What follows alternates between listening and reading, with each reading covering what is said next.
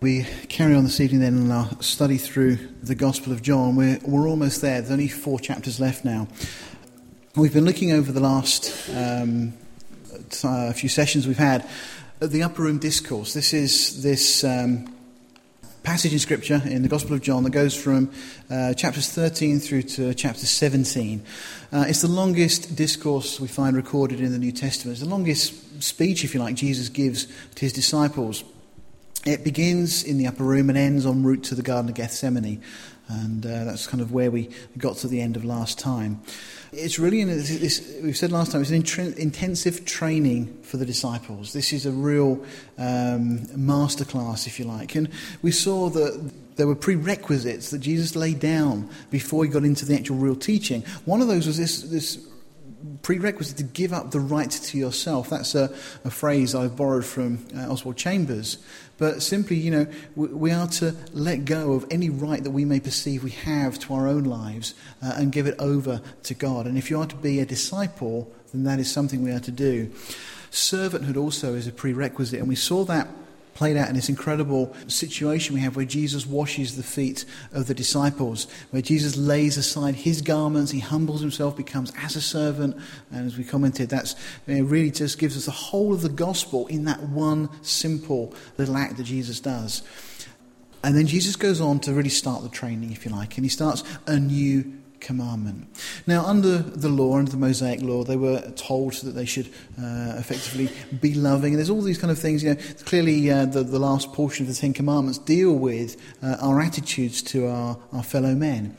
But Jesus is saying this is something different. This is a new commandment. This is to love one another, as Jesus says, as I have loved you. Now, he loved with an unconditional love, this agape or agape love, whatever you prefer, that doesn't have limits. It's not based upon what we can get back from it. It's just this unconditional giving over. And that's the love that we should have for our fellow brothers and sisters in the Lord.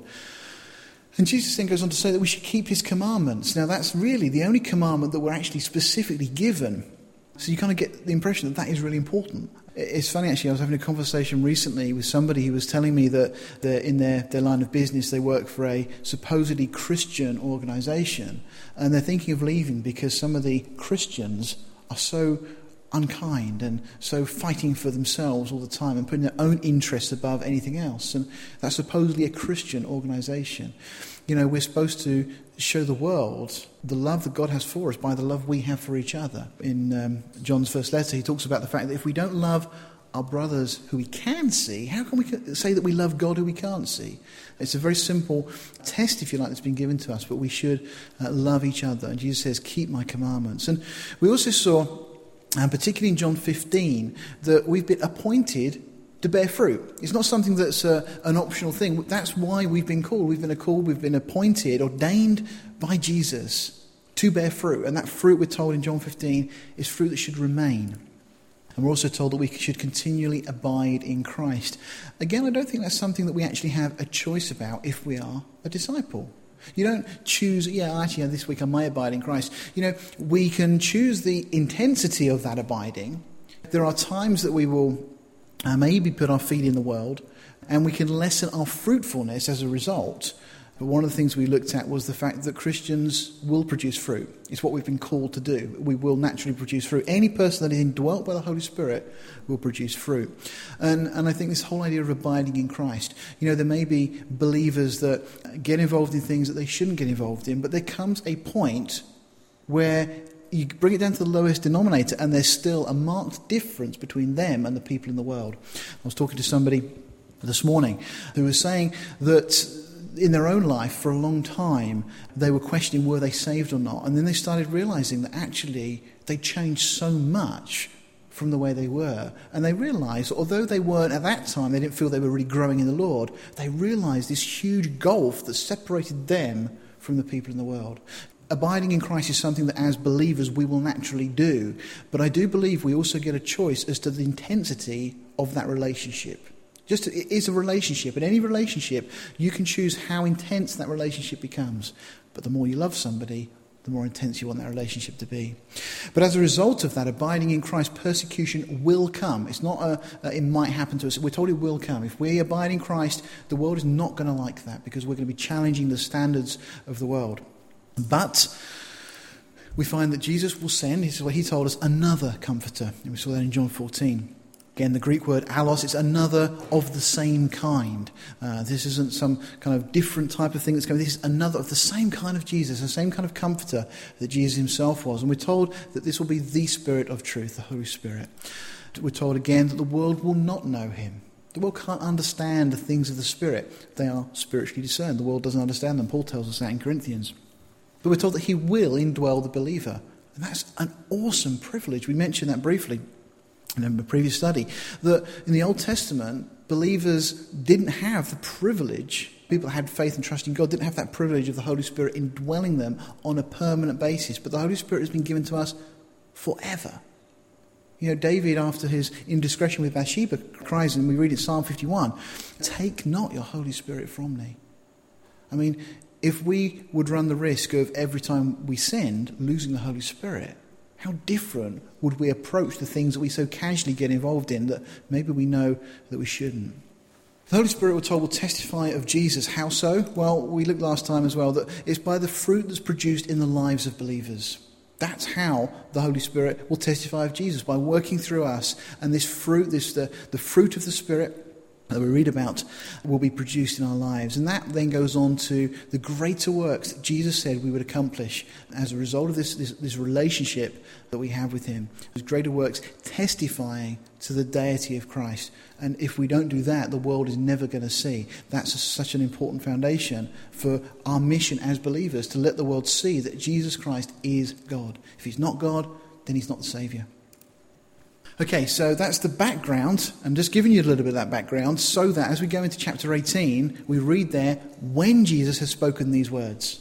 So they're the words that we've been talking about. That's what we've covered. That's what Jesus had gone through with the disciples. It's quite a heavy teaching session. I do apologise, the last session was extremely heavy. Even I was worn out when I got to the end of it. But there is so much there. There's so much depth. And, you know, in all honesty, even all that we went through last time, we didn't even scratch the surface. There's so much there, and I'd encourage you to go back over those chapters and dig into it even more. But we read then chapter 18 verse 1, when Jesus had spoken these words, he went forth with his disciples over the brook Kidron, that's the place, where was a garden, into the which he entered and his disciples. Now, this place Kidron, the name means the black waters. It's interesting that a lot of the Bible commentators feel that John is alluding here to an event that took place, because why bother mentioning that they happened to go over the brook Kidron? What relevance was that? Well, the name itself, because Jesus himself is passing over, if you like, these black waters. He's going through this very dark time in his life, but he's got to make this journey. In 2 Samuel 15:23, David was fleeing from Absalom after he'd been betrayed, if you like. Same kind of situation. And we're told there that David also flees and goes over this brook Kidron. So there's a very similar kind of picture there, and the commentators feel that John's kind of alluding to that in this as well.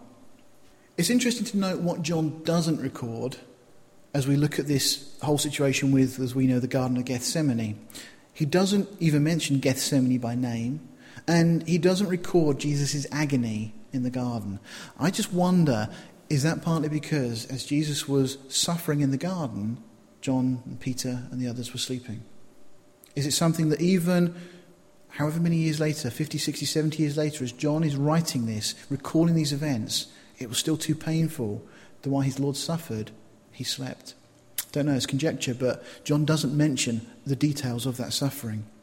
That is a picture of Jerusalem as it appeared during Solomon's time, and you can see here on the east side, this was the valley, the Kidron Valley.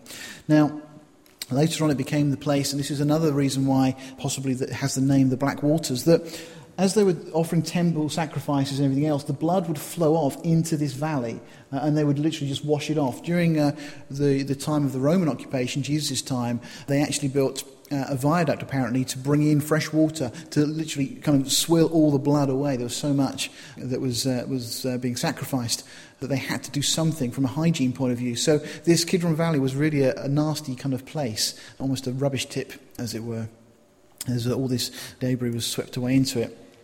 That's just looking from the area of Gethsemane across, and you see quite how close we are. That's the wall of the city of Jerusalem, and clearly it's only just a stone's throw from the Temple Mount. Looking at it from the air, you can see the Temple Mount is there, and this is the area. There's conjecture over to exactly where the Garden of Gethsemane was, but there's a few places that are today being marked, typically in this area, as the garden, and there's a place you can go and visit today. And interestingly, there is a tree there that is extremely old, that dates back to that time. People suggest that this is actually the site, but certainly it would have been in this area. And that's obviously how it appears today. And then, just looking down, this is actually the southern end of the Kidron Valley today. You can see all these incredible masses of dwellings that are there. But obviously the valley passes through down here, and it obviously bends all around there. So that's the place we're looking at.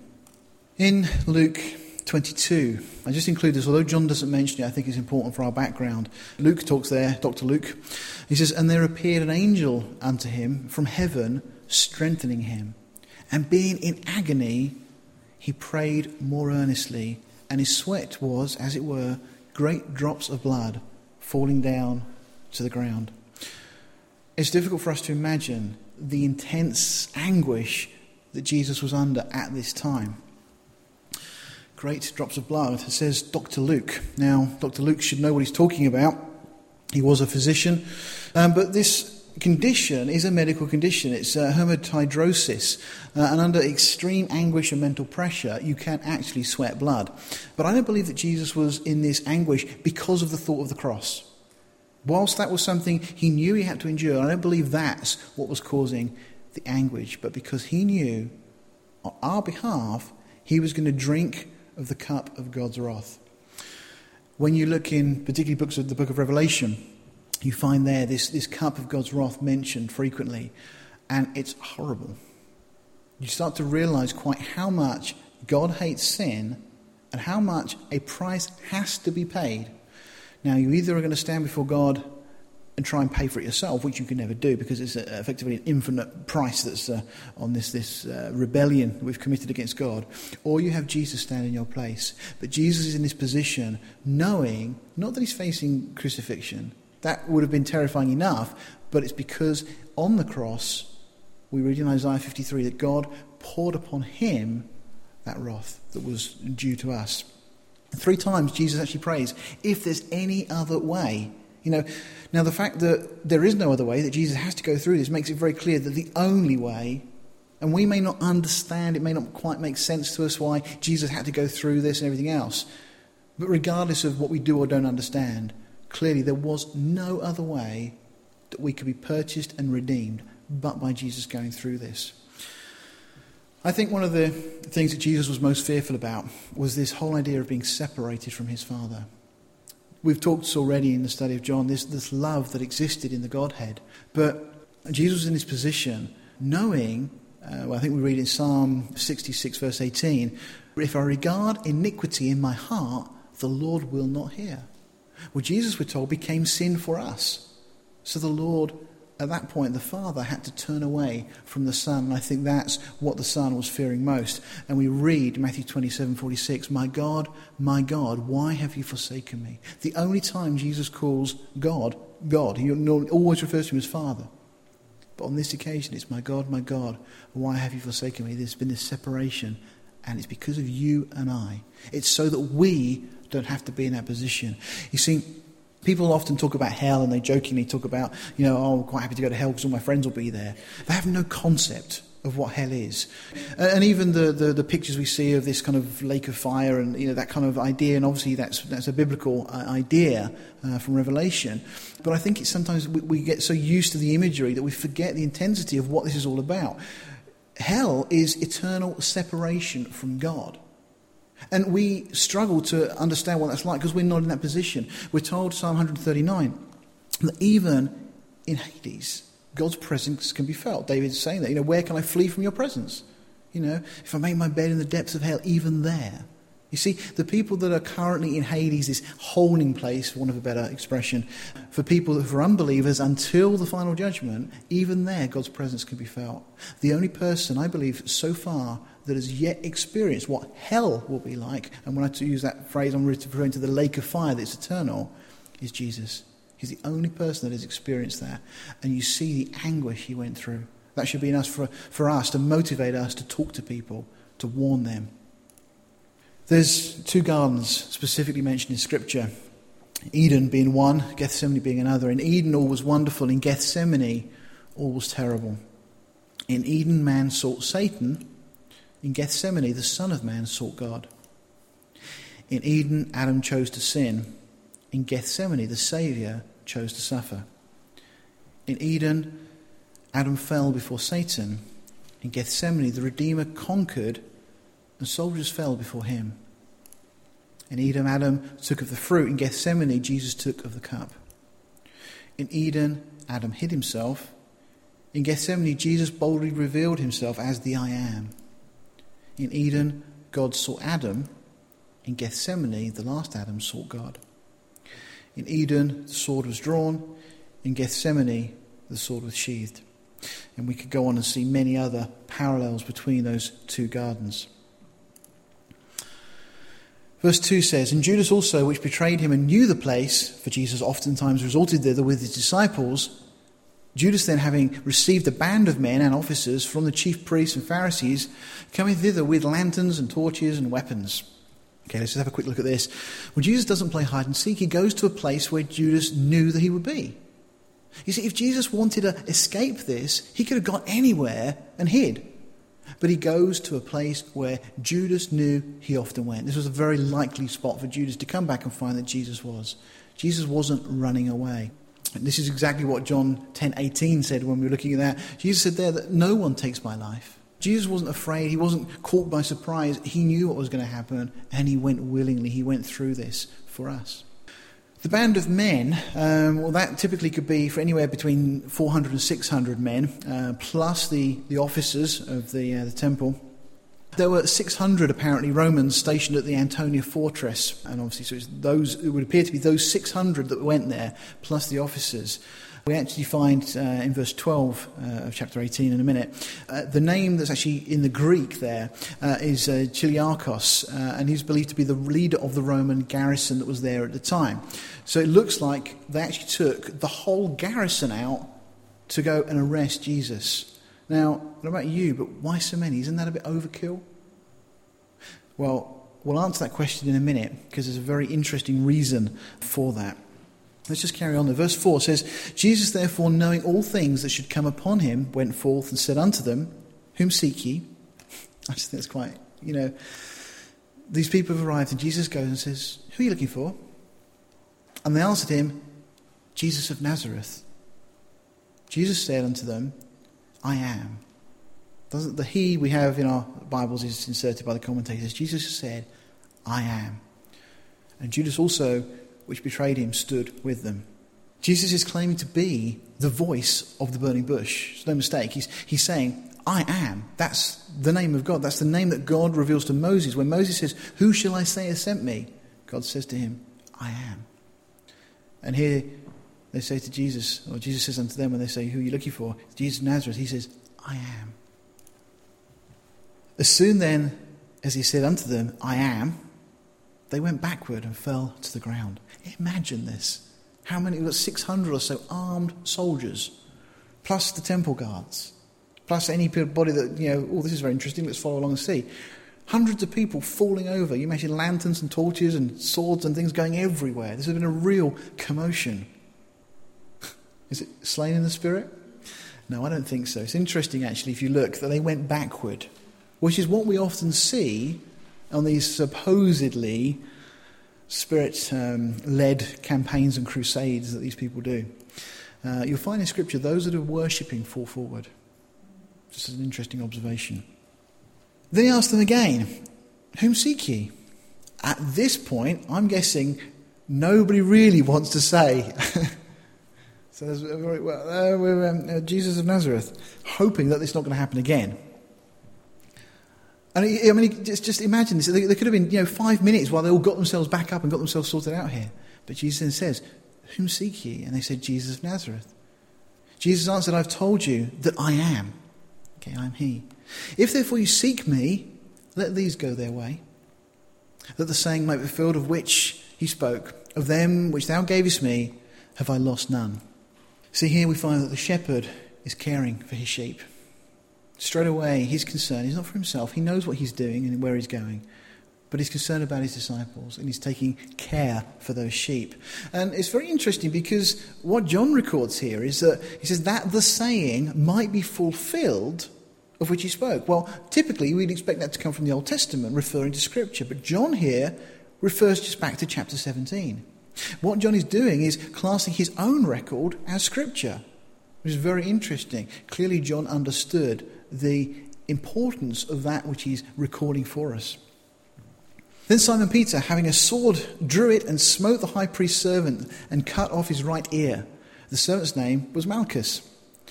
Then said Jesus unto Peter, "Put up thy sword into thy sheath. The cup which my Father has given me, shall I not drink it?" This is very interesting as well. Peter, bear in mind, has just seen 600 or so people fall over. You can imagine him thinking back to the times of Elijah or Elisha, when fire's called down from heaven and God's enemies are destroyed, or when 185,000 Assyrians are killed in one night by an angel of the Lord. And Peter's standing there, and this is an incredible event. Jesus just says, "I am," and they all go down. And Peter's thinking, this is going to be easy. So he starts picking off one by one. The short sword, which is what it was typically used for splitting helmets. Now, Peter gets the ear, but I don't think that's what Peter was aiming for. I think Peter was aiming for the helmet, for the head. Interestingly enough, and I think there's a very important reason for this, Peter ends up just getting Malchus's ear. Now, what we see here, as I say, bolstered by this falling over, thinking, we'll have a go at them, he seeks to help Jesus.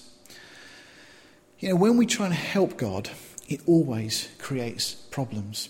You see, really, this was kind of on Peter's part, partly a lack of faith as well. Did he really trust Jesus? He didn't really fully understand the circumstances, but thinks, I've got to do something. Abraham, similar situation with Hagar producing Ishmael, caused all sorts of problems. In fact, it really causes the loss of peace in Abraham's family. Abraham trying to help God out. Lord, how are you going to fulfill this? You said this is going to happen, but, we've got to find a way of resolving this problem for you. God doesn't need our help. King Saul, sacrificed in lieu of Samuel. Samuel was late getting to one of the battles. Saul's getting a little bit edgy. The troops are, not particularly happy. They're concerned. So Saul says, well, I'll tell you what, I'll do the sacrifice. Well, he wasn't a Levite. He wasn't appointed to do that. He was breaking the law. And as a result of it, Saul loses the kingdom. Trying to help God. We've got to do something here. Josiah. We read about in the end of 2 Chronicles, chapter 34, I believe. And he tries to reclaim the ark from Pharaoh Necho. Pharaoh says to him, look, why are you trying to fight against me? I've got no problem with you. Necho was after the Assyrians at the time, not after Josiah. But Josiah goes out to battle with him. Pharaoh Necho is going out after Josiah's enemies. And Josiah goes out and starts his fight with him.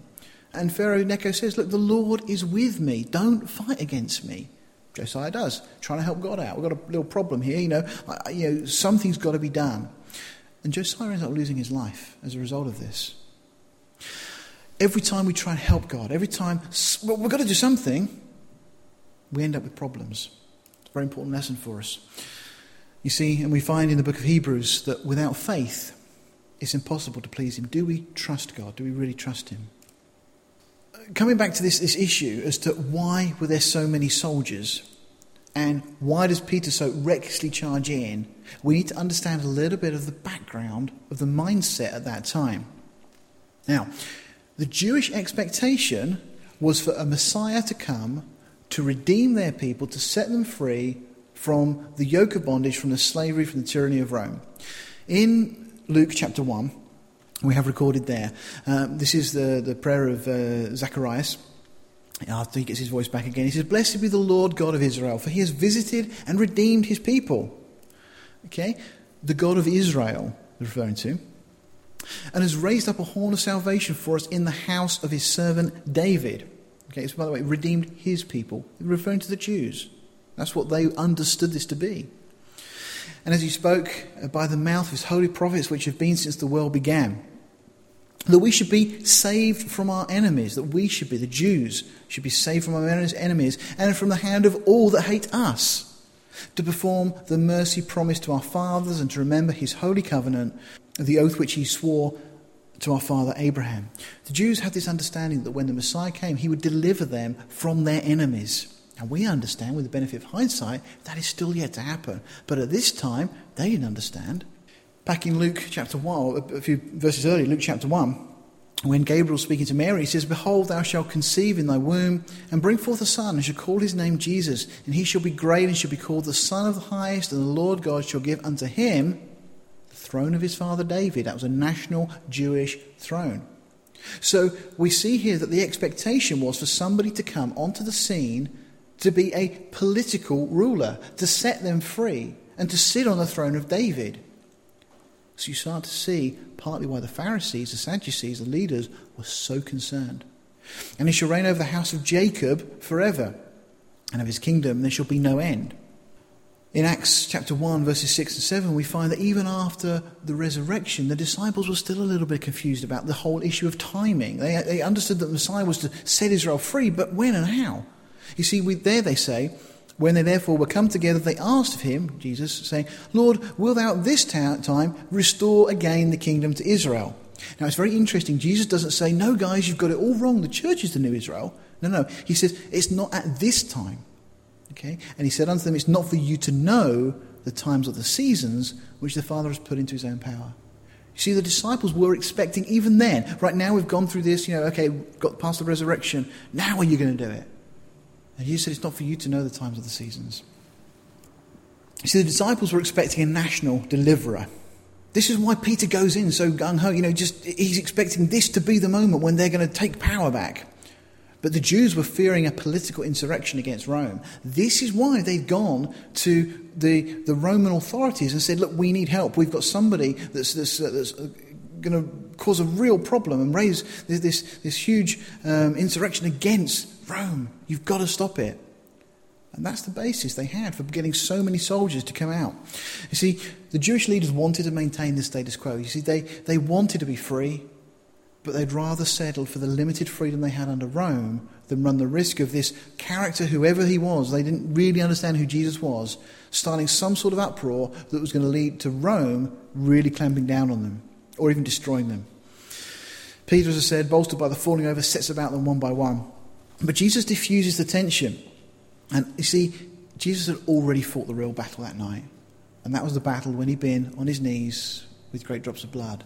That's where the battle had been that evening. At this point, the battle is over. And there's no need to fight anymore at this stage. Jesus was still being obedient to the Father's will. Lessons for today from this. Very important, I think. See, we're not fighting for a political kingdom. How important, because so much of the church, the purpose-driven movement and all these things are working towards a kind of political end. We've got to work for world peace. We've got to fight against the hunger issues and this issue and that issue. That's what so many in the church are doing. They're fighting for a political kingdom, just like Peter was trying to do here. You see, we will not build the kingdom now. Fighting social battles will cause those around us to lose their ears. Pun intended. Just as it was in that situation, if we try and get into these political things and social causes, humanitarian things, we're going to cause those around us to lose their hearing. They will become dull to the gospel, which is what we should be preaching. You see, true freedom is actually going to be declared at the cross. Not at this point. Not in the garden. You see, we must not prevent the cross by trying to resolve the issues before people get there.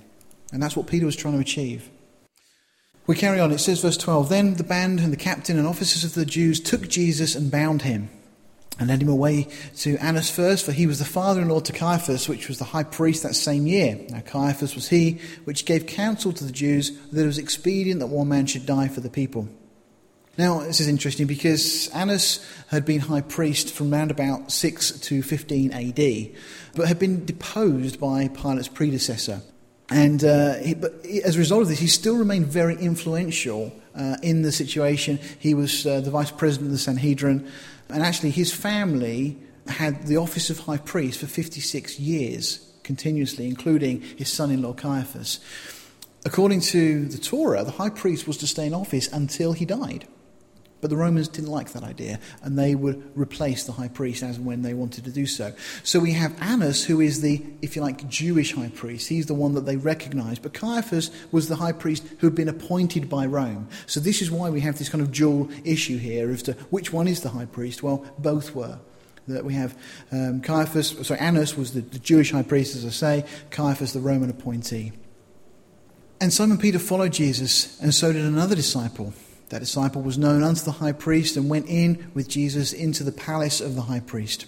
But Peter stood at the door without. Then went out that other disciple which was known unto the high priest and spake unto her that kept the door and brought Peter in. Now, most commentators understand this to be John. John had some kind of relationship. He knew the high priest and was able to get himself in, and therefore gets Peter brought in as well. There's no conclusive evidence to support that. Some suggest it could be Nicodemus, who had become a disciple by this time, or even Joseph of Arimathea. So I just share that with you for whatever it's worth.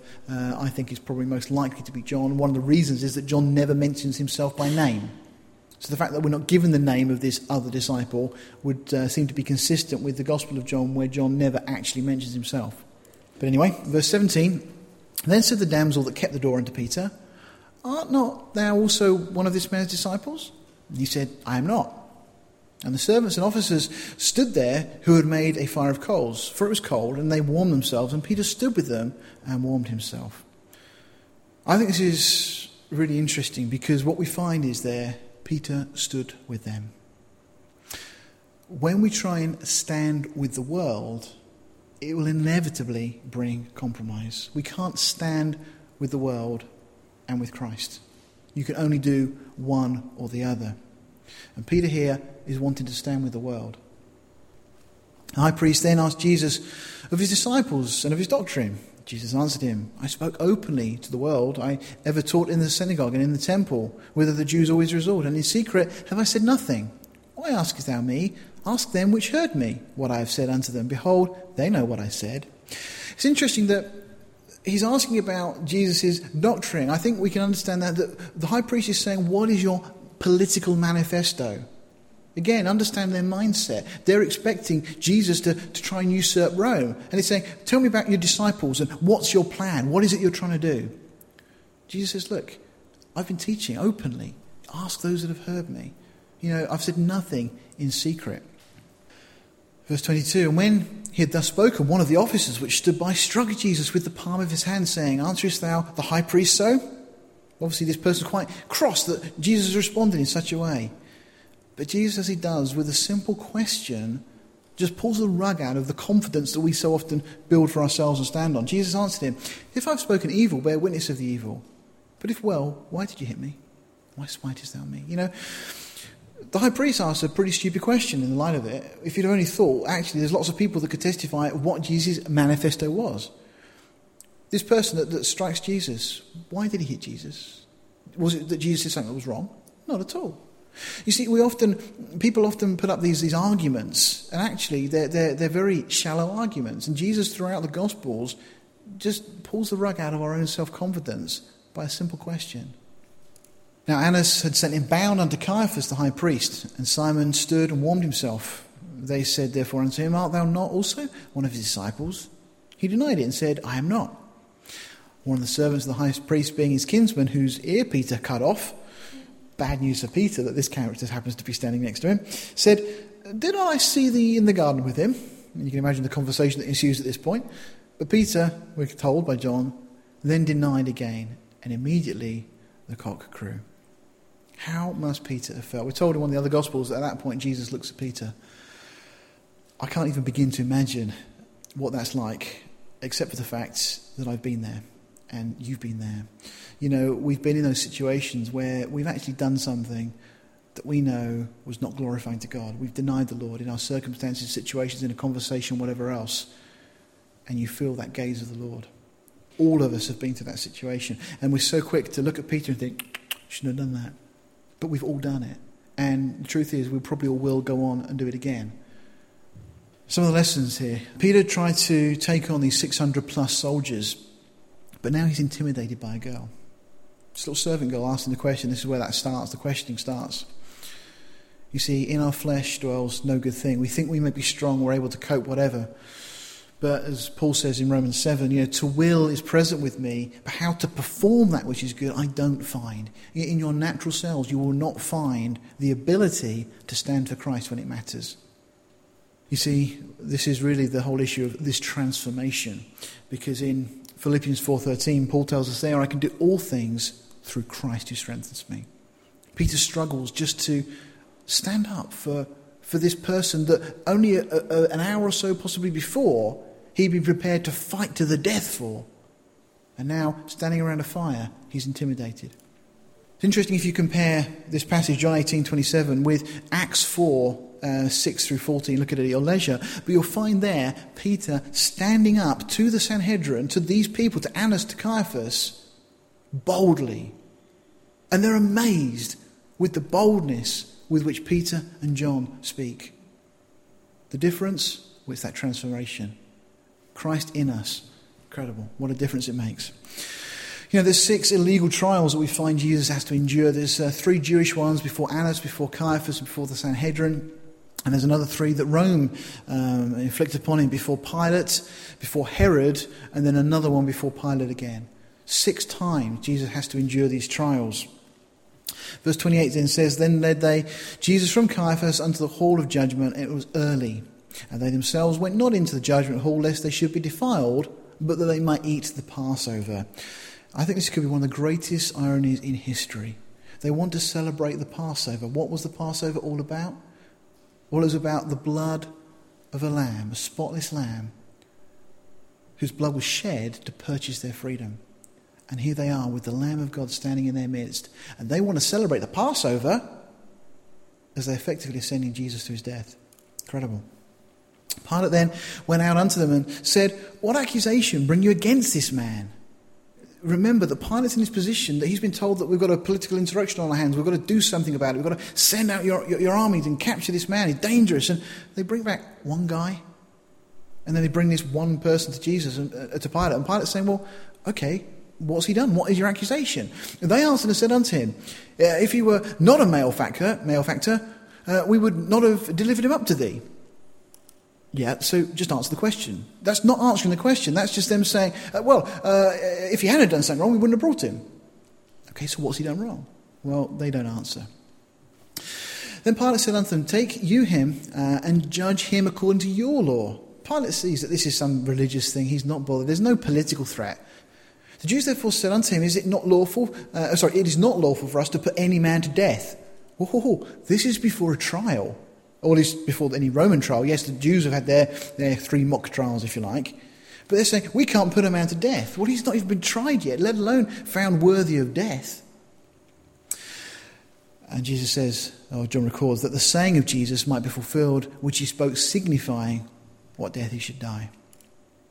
And again, it has to be the Romans that do this because it has to be by crucifixion, hence John's remark. And what we're seeing here is what we refer to nowadays as a kangaroo court. The sentence had already been passed. One encyclopedia had this to say. It says a kangaroo court refers to a sham legal proceeding or court that denied due process rights in the name of expediency. Isn't that the case here? Such rights include the right to summon witnesses, the right of cross-examination, the right not to incriminate oneself, which is what they have ended up convicting Jesus on, the right not to be tried on secret evidence, the right to control one's own defence, the right to exclude evidence that is improperly obtained, irrelevant or inherently inadmissible, e.g. hearsay, the right to exclude judges or jurors on the grounds of partiality or conflict of interest, and the right of appeal. The outcome of a trial by kangaroo court is essentially determined in advance, usually for the purpose of providing a conviction either by going through the motions of manipulated procedure or by allowing no defence at all. Well, that so summarises this whole situation. Verse 59 of Matthew 26 tells us, Now the chief priests and elders and all the council sought false witness against Jesus to put him to death, but found none. Yeah, though many false witnesses came, yet they found none.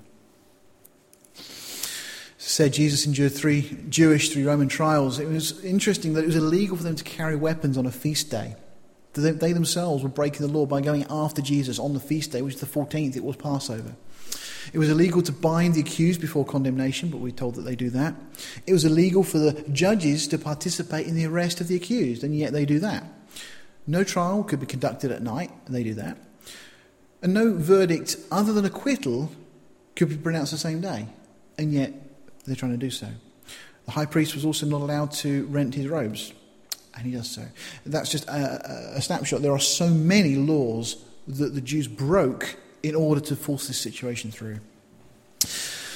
Pilate then entered into the judgment hall again and called Jesus and said unto him, Art thou the king of the Jews? Jesus answered him, Sayest thou this of thyself, or did others tell it of thee? Now, evidently, at this point, the Jews must have said what the crime was. They've tried to find something, and they've said that, well, he's claiming to be the king of the Jews. Pilate comes back and says, Are you the king of the Jews? Jesus says, What's your opinion, effectively? Did you hear it from others, or is that what you're thinking? Pilate answered, Am I a Jew? Thine own nation and the chief priests have delivered thee unto me. What hast thou done? Jesus answered, My kingdom is not of this world. That must have shaken Pilate for a little. If my kingdom were of this world, then would my servants fight, that I should not be delivered to the Jews. But now my kingdom is not from hence. Pilate therefore said unto him, Art thou a king then? Jesus answered, Thou sayest that I am a king. To this end was I born, and for this cause I came into the world, that I should bear witness unto the truth.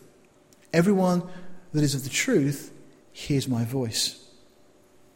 I like J. Vernon McGee's comment. He says, Pilate is out on a limb and wants to get off. He would like to help Jesus. He's inside the court alone with Jesus. The Jews are waiting outside because of their scruples about contaminating themselves. Pilate would be happy if Jesus would simply say that he's not a king, and that would get Pilate off the hook. Who is on trial, Pilate or Jesus? I think it's quite an insightful comment. Pilate said unto him, What is truth? We could spend the whole evening on that, but we shall move on. Chuck Missler does a very interesting study on that very title, What is Truth? Looking at the basis for what we believe, the reason we believe what we do, what really is truth. How do we know that anything is true? Very interesting if you want to check that out. Pilate says, What is truth? And when he had said this, he went out again unto the Jews and said unto them, I find in him no fault at all. But you have a custom that I should release unto you one at the Passover.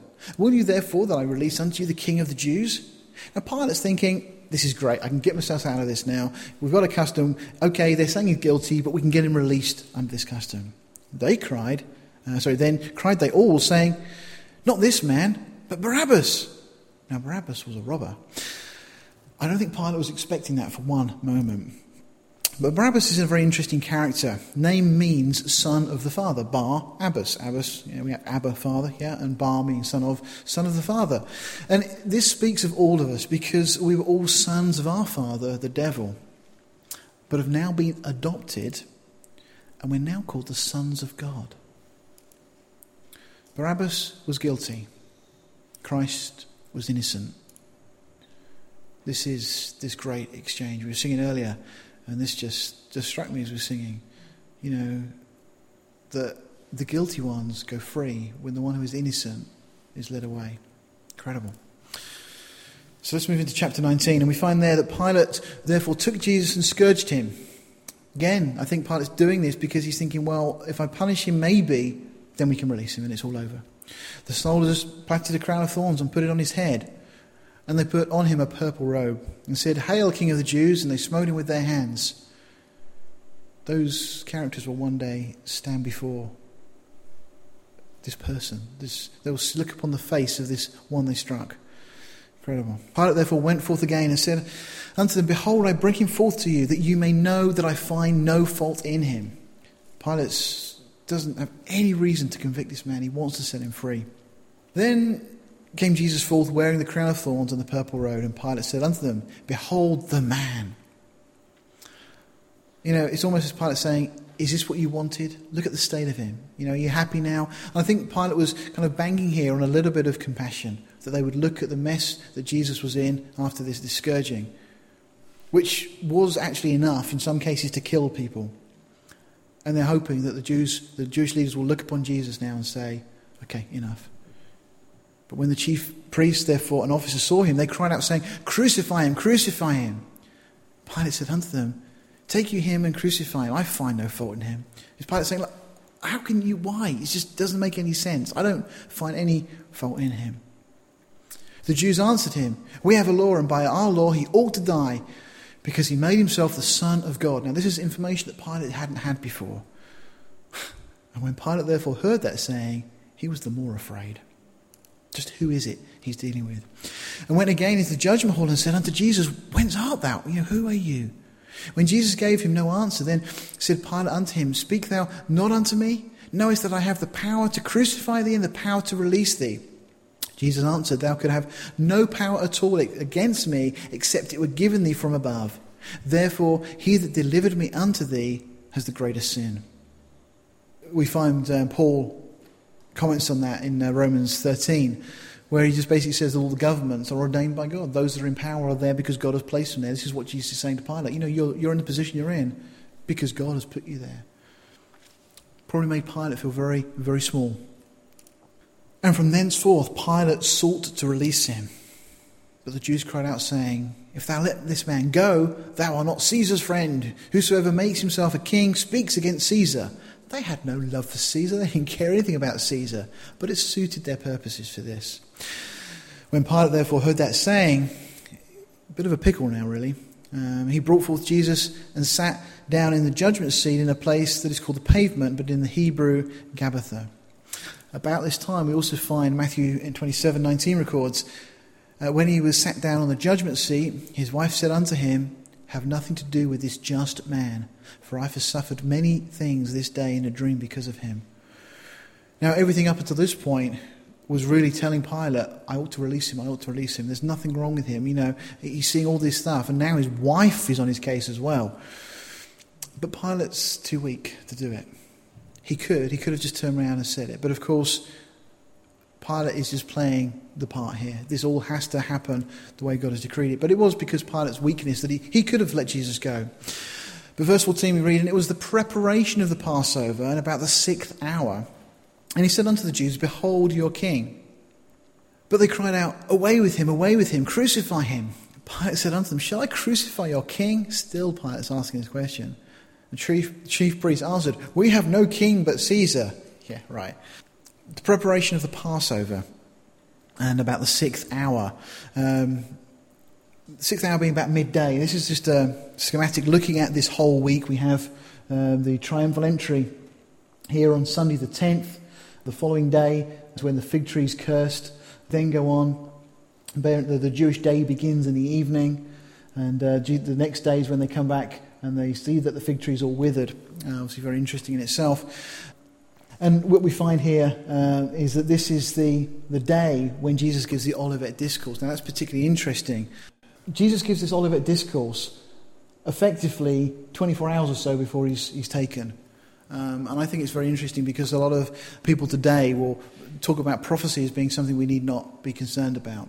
One particular book that supposedly has a purpose, I obviously won't mention it, makes the comment that when the disciples asked Jesus about the events surrounding his second coming and return, Jesus quickly switched the conversation. That's what this book says. That's not what the Bible says. The Bible details, Matthew 24:25, and lots of other places, how important the situation regarding what we refer to as the end times really is. We neglect prophecy at our peril. If you've got any doubt about that, look at the nation of Israel. We then get to this point here is we get into this evening on what would be the Tuesday evening, as the 13th would begin for the Jews. That's the occasion when Jesus sits down for this meal in Bethany, and Mary pours this expensive ointment on his feet and washes his feet with her hair and things. Judas is so outraged by this that that's all he needed to tip him over the edge and send him out. But look how close it was. It was only the next evening that he then goes out, gets the Jews and comes back. This wasn't a calculated, planned thing from Judas' point of view. It was just the night before. Now, again, we've commented, I don't believe Judas was saved for a moment. Jesus makes it very clear that, he says, one of you is the devil. That's a kind of a hint. But Judas, wherever he was at, I don't think had got to the point of planning this. It was very much an impulse thing. Luke 22, verse 7 to 16, talks about, then came the day of unleavened bread, when the Passover must be killed. Now, just to go back to this chart here, as we're going to get onto here, this becomes then, when we get onto the 14th in the evening, the first day of the 7 days they were to eat unleavened bread. And that's what Luke is telling us. The day of unleavened bread, not the feast of unleavened bread, don't get those confused, when the Passover must be killed. And he sent Peter and John saying, go and prepare us the Passover that we may eat. Now, this is important because there are some people that will try and tell you that Jesus didn't actually eat the Passover. And because of this, they get the details this week all messed up. But Jesus clearly intended to eat the Passover. And they said unto him, where wilt thou that we prepare? And he said unto them, behold, when you are entered into the city, there shall a man meet you bearing a pitcher of water. Follow him into the house where he enters in, and you shall say unto the good man of the house, the master says unto thee, where is the guest chamber, where I shall eat the Passover with my disciples? Now, again, I've just shown you that to underline that very clearly Jesus did eat the Passover with his disciples on the first day of unleavened bread, which was the 14th of the month. In Luke 22, 7 through 16, verse 12 we pick up, it says, and he shall show you a large upper room furnished, there make ready. And they went and found, as he had said unto them, and there made ready the Passover. Okay, so we're now onto this day. This is the first day of unleavened bread, because by the time they get to the evening, that's when this feast will begin. The feast that lasts effectively 7 days. The first day becomes the feast of Passover. It's the 14th of the month. Exodus 12 gives you the details on that. Also Exodus 23 and Leviticus 23 as well detail the feast for us. So we then get to the evening here, as the clock ticks over, the new Jewish day begins, and then we read in Luke 22, verse 14, and when the hour was come, he sat down, and the 12 apostles with him, and he said unto them, with desire I have desired to eat this Passover with you before I suffer. For I say unto you, I will not any more eat thereof until it be fulfilled in the kingdom of God.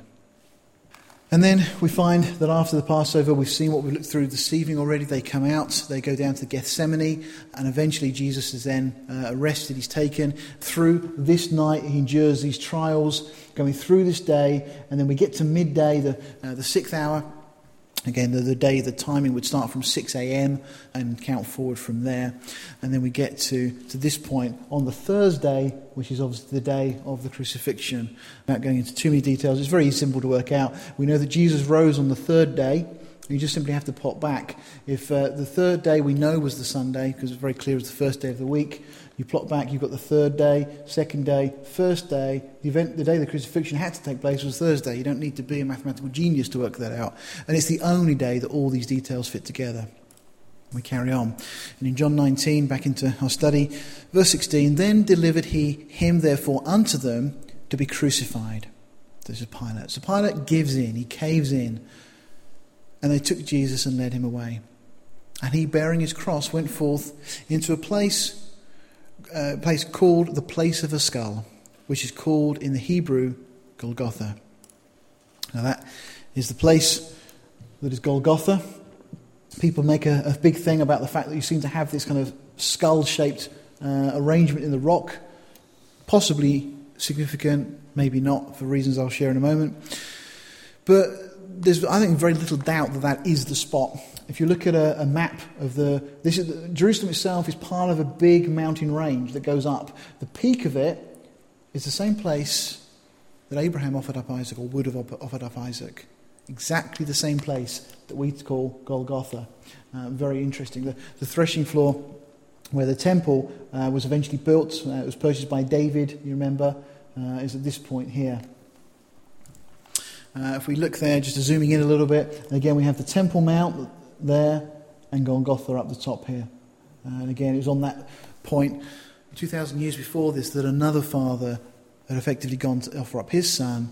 And when Isaac says, we've got the wood, we've got everything else, but where is the lamb? Abraham says, God will provide himself a lamb. Not provide a lamb for himself, but he'll provide himself as the lamb. And when John sees Jesus, we saw in the beginning of the Gospel of John, the first thing John says is, "Behold the Lamb." That's the answer to the question. Because if you remember, it's not a lamb that eventually is offered up. It's a ram that's caught in the thicket. Eventually, a lamb is found, and that's Jesus himself. Now that's again looking at this map, looking at the contours. It was superimposed, just so you can see those two, exactly the same place. We've got the Temple Mount here, and then this point up here, which is Golgotha. Just so you can see, fits absolutely perfectly. That is the place. And you can see here also, on some maps, it's actually marked there as Christ's tomb, Calvary, all in the same area. We'll see a bit more of that in a moment. But interestingly, this is the temple area. This was the Praetorium. This is where the Antonia fortress was, just sitting, looking down onto where the temple itself was, slightly higher, slightly raised area. Now, the walls of the city in this time were kind of going around this area, all right? Some will argue that actually the perimeter of the city was this point. You can actually see even today, there's a main road that comes around here. But this is kind of, even today, a kind of a perimeter line. Well, what that tells you either way is that where Jesus was crucified was outside the city. And that's important because when we go to Leviticus, we're told there, the skin of the bullock and his flesh, with his head and with his legs, with his inwards and his dung, even the whole bullock shall he carry forth without the camp unto a clean place where the ashes are poured out, and burn him on the wood with fire, where the ashes are poured out shall he be burnt. What we find here is this sacrifice that's being detailed, this sin offering, carried forth without the camp, as Jesus was. And notice, burn him on the wood. All those offerings we find back in Leviticus all picture that which Christ accomplished for us. And the writer to Hebrews makes this comment. He says, "For the bodies of those beasts whose blood is brought into the sanctuary by the high priest for sin are burned without the camp. Wherefore Jesus also, that he might sanctify the people with his own blood, suffered without the gate." You've seen the pictures, you see how it works. But Jesus fulfilling all these types of models, so many. Now, interestingly, just a slight detour here for a second. Back in Genesis, you're familiar with this passage, I'm sure. "But the Lord God said unto the serpent, Because thou hast done this," obviously causing Eve to stumble, to fall, and obviously the whole thing that led to the fall. It says, "Thou art cursed above all cattle and above every beast of the field. Upon thy belly shalt thou go, and the dust thou shalt eat all the days of thy life. And I will put enmity between thee and the woman, and between thy seed and her seed. It shall bruise thy head, and thou shalt bruise his heel." Okay, so these two results that are going to come from this. We've got effectively the seed of the woman and the seed of the serpent. We're told that thy seed and her seed, it shall bruise thy head. So the seed of the woman is to bruise the head of the serpent. But the serpent, or the seed of the serpent, will bruise the heel of the seed of the woman. We find a very interesting picture of this in the story of David and Goliath. It's one of the classic good versus bad models in Scripture. Goliath being a type of Satan, he was the best, the biggest of the enemy, defying the living God of Israel. How did Goliath die? A stone pierced his head. And we find throughout Scripture that a stone is an idiom of Jesus all the way through. The stone the builders rejected. So often we find that idea, that picture used. What happened to the head of Goliath? Kind of a question you're thinking, well, I'm not really sure. A few people have put their hands up, I know. Well, we're told in 1 Samuel, one of the most bizarre verses in the Bible, 1 Samuel 17:54, "And David took the head of the Philistine," you remember after he killed him, he chopped it off, "and brought it to Jerusalem, put his armour in his tent." Now, any well-adjusted person will just read over that and not think too much of it. But the interesting thing is, at that time, Jerusalem, or Jebus as it was called then, was under the Jebusites. It didn't belong to Israel. It wasn't in Israel's territory at that point. It's not until later they captured Jerusalem. So David is taking the head of this giant into enemy territory. For what purpose? Why?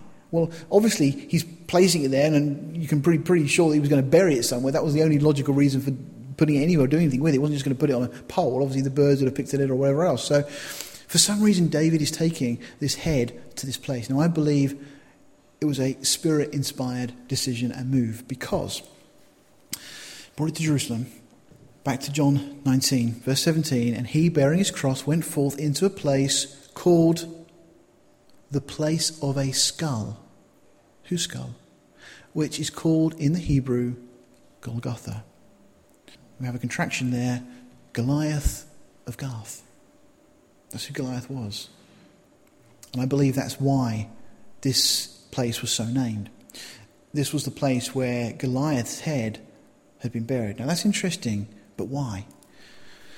In Joshua 10:24, we just read there, it came to pass that when they brought out those kings unto Joshua, this after a victory and everything else, that Joshua called for all the men of Israel and said unto the captains of the men of war which were with him, come near, you put your feet upon the necks of these kings. And they came near and put their feet upon the necks. This was a symbol that they had got victory over their enemy. They would put their feet on the heads of the enemy as a sign of their victory.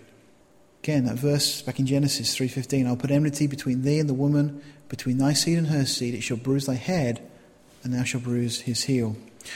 You see, the serpent was to indeed bruise the heel of the seed, but the seed was to bruise the head of the serpent. In an eternal declaration of Christ's victory, his bruised feet, pierced feet, are upon the head of the enemy, right over the place where Goliath's head was buried. Jesus stands there declaring this eternal victory.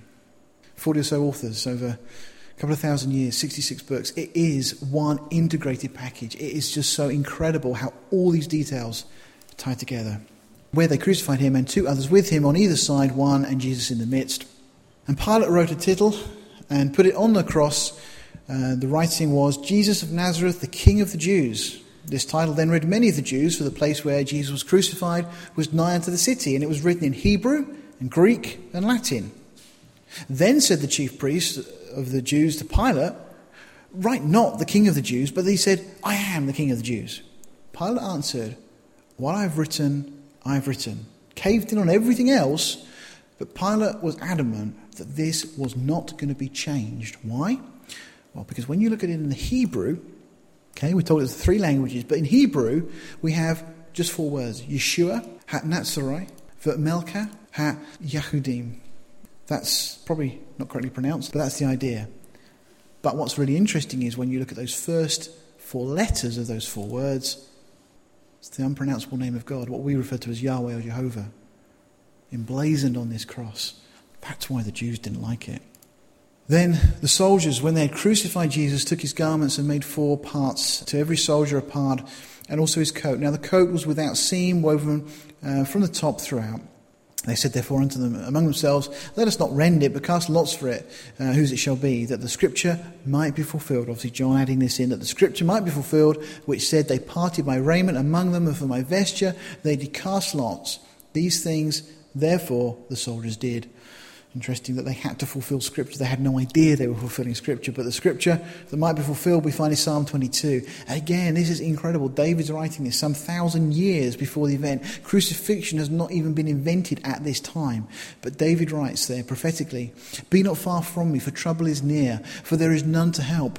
Many bulls have compassed me. Strong bulls of Bashan have beset me round. They gaped upon me with their mouths as a ravening and roaring lion. I am poured out like water, and all my bones are out of joint. My heart is like wax, it is melted in the midst of my bowels. My strength is dried up like a potsherd, and my tongue cleaves to my jaws, and thou hast brought me into the dust of death. For dogs have compassed me, and the assembly of the wicked have enclosed me. They pierced my hands and my feet. I tell all my bones, not one of them is broken, we'll see that mentioned in a moment. They look and stare upon me. They part my garments among them, and cast lots upon my vesture.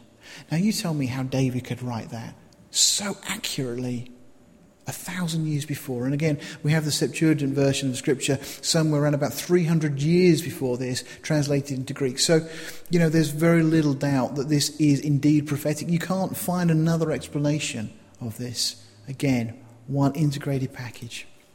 Now there stood by the cross of Jesus his mother and his mother's sister, Mary the wife of Cleophas and Mary Magdalene. When Jesus therefore saw his mother and the disciples standing by whom he loved, again John referring to himself, he said unto his mother, Woman, behold thy son.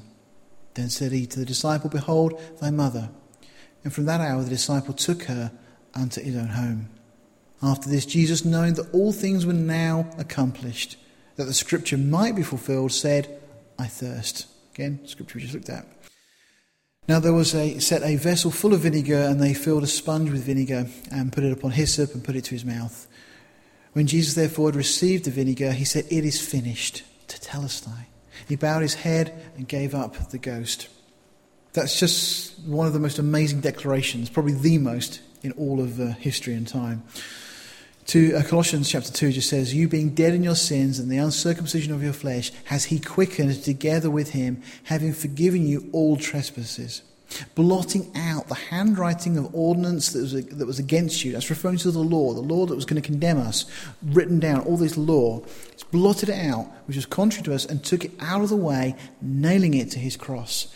When a Roman prisoner was guilty of a crime, the list of their crime would be nailed on their prison door. When they paid their sentence, it would be written across tetelestai, paid in full. And they could then take that with them, and if anybody said, aren't you a criminal? No, it's paid in full. That's what's happened for us. Jesus has taken the handwriting of ordinances that was against us, has it nailed to the tree, and he cries out on the cross, tetelestai, paid in full. The whole lot, paid. The Jews, therefore, because it was the preparation, I'll just comment on that in just a moment, that the body should not remain on the cross on the Sabbath day, and again, for that Sabbath day was a high day, besought Pilate that the legs might be broken and they might be taken away. That was to induce death, to speed up death, cause you would, as you were being crucified, apparently you try and push up with your feet to breathe. By breaking the legs, effectively the person would suffocate. Then came the soldiers and brake the legs of the first and the other which was crucified with him. But when they came to Jesus and saw that he was dead already, they brake not his legs.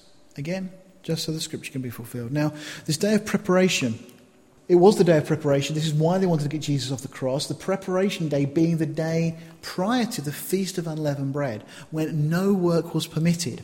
Now, although this was a feast day on the 14th, they were allowed to do certain work according to the Jewish law. And you read about that particularly in Leviticus 23, also Exodus 12 makes that point.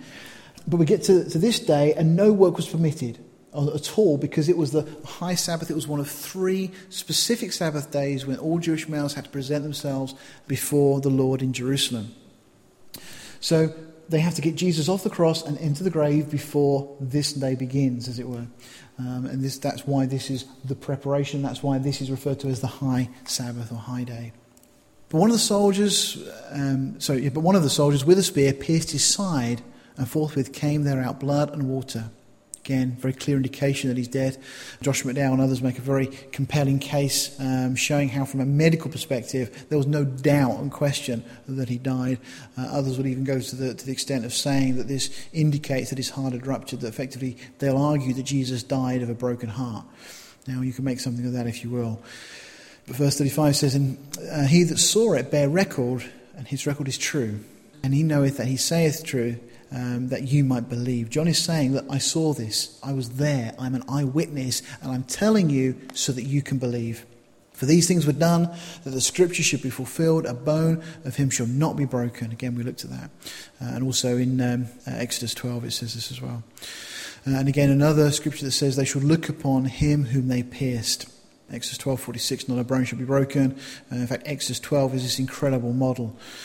Zechariah 12:9 is the other scripture mentioned there, just to look at that very quickly. And it shall come to pass in that day that I will seek to destroy all the nations that come against Jerusalem, and I will pour upon the house of David and upon the inhabitants of Jerusalem the spirit of grace and supplication, and they shall look upon me whom they have pierced, and they shall mourn for him as one mourns for his only son, and shall be in bitterness for him as one that is in bitterness for his firstborn. They will realise, the Jews will realise that Jesus is the Messiah, and they will repent. And they will be restored. They will be grafted back in, as Paul tells us in Romans 12. But they'll realise that Jesus was the one whom was put on the cross and pierced. And after this, Joseph of Arimathea, being a disciple of Jesus, but secretly for fear of the Jews. Now, I don't believe there's any cowardice in that. Kind of talked about more of that in the notes. But he says, besought Pilate that he might take away the body of Jesus. And Pilate gave him leave. He came, therefore, and took the body of Jesus. Now, we know that Joseph of Arimathea was a very wealthy man at that time. Very, very respected. Obviously, clearly we're told a disciple. And there came also Nicodemus, which at the first came to Jesus by night and brought a mixture of myrrh and aloes, about 100 pound weight. Then took they the body of Jesus and wound it in linen cloths with the spices as the manner of Jews to bury. Interestingly, just throw in here, that does shed some doubt on the whole Turin shroud idea, because they're wrapping him in cloths, linen cloths. So the whole idea that we have one piece of cloth that has this imprint on it would seem to be a little in doubt from that particular verse. Now, in the place where he was crucified, there was a garden, and in the garden a new sepulchre, wherein was never man yet laid.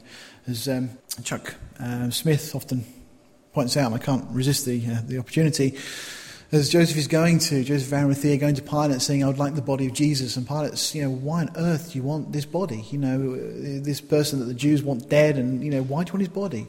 And he says, well, I'm going to put him in my tomb. And Pilate says, now hang on, you've got this tomb that you've had dug out for you and your family, and you want to put this person inside it? He said, why? He said, it's just for the weekend. So that is the garden tomb. Again, there were people that will question it, but this is right by the side of Golgotha that we looked at earlier. Just moving along. This is the same wall, if you like. Obviously, this wall has been built a little bit more recently, but this rock face is exactly the same. You move along this way, and in comparison, round about here, you'd have Golgotha itself, as we looked earlier. There is the tomb. You go in there, and I've had the privilege and opportunity to go in there, and just as it says on the door, he's not here, for he's risen. There laid they Jesus, therefore, because of the Jews' preparation day for the sepulchre was nigh at hand. Just we looked at that a second ago. But it's clearly they didn't have opportunity to embalm him properly, so the first opportunity the women could get, they want to come back to the tomb. Now, as if some say the crucifixion was on the Wednesday, that would have been Passover. The next day would have been Feast of Unleavened Bread. It means that on the Friday they could have gone to the tomb. The fact that they don't go until the first day of the week, again, is another very clear indicator that this timing is right, that Jesus did indeed die on the Thursday, and then when he's in the grave Thursday night, Friday night, Saturday night, and then rises on the third day, exactly as the scriptures say.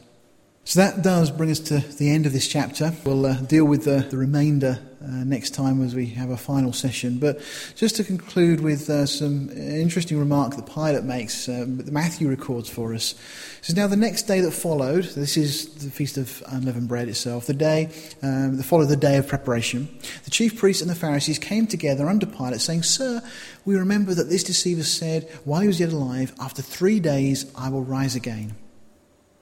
Command, therefore, that the sepulchre be made sure until the third day, lest his disciples come by night and steal him away, and say unto the people, He is risen from the dead, so the last error shall be worse than the first.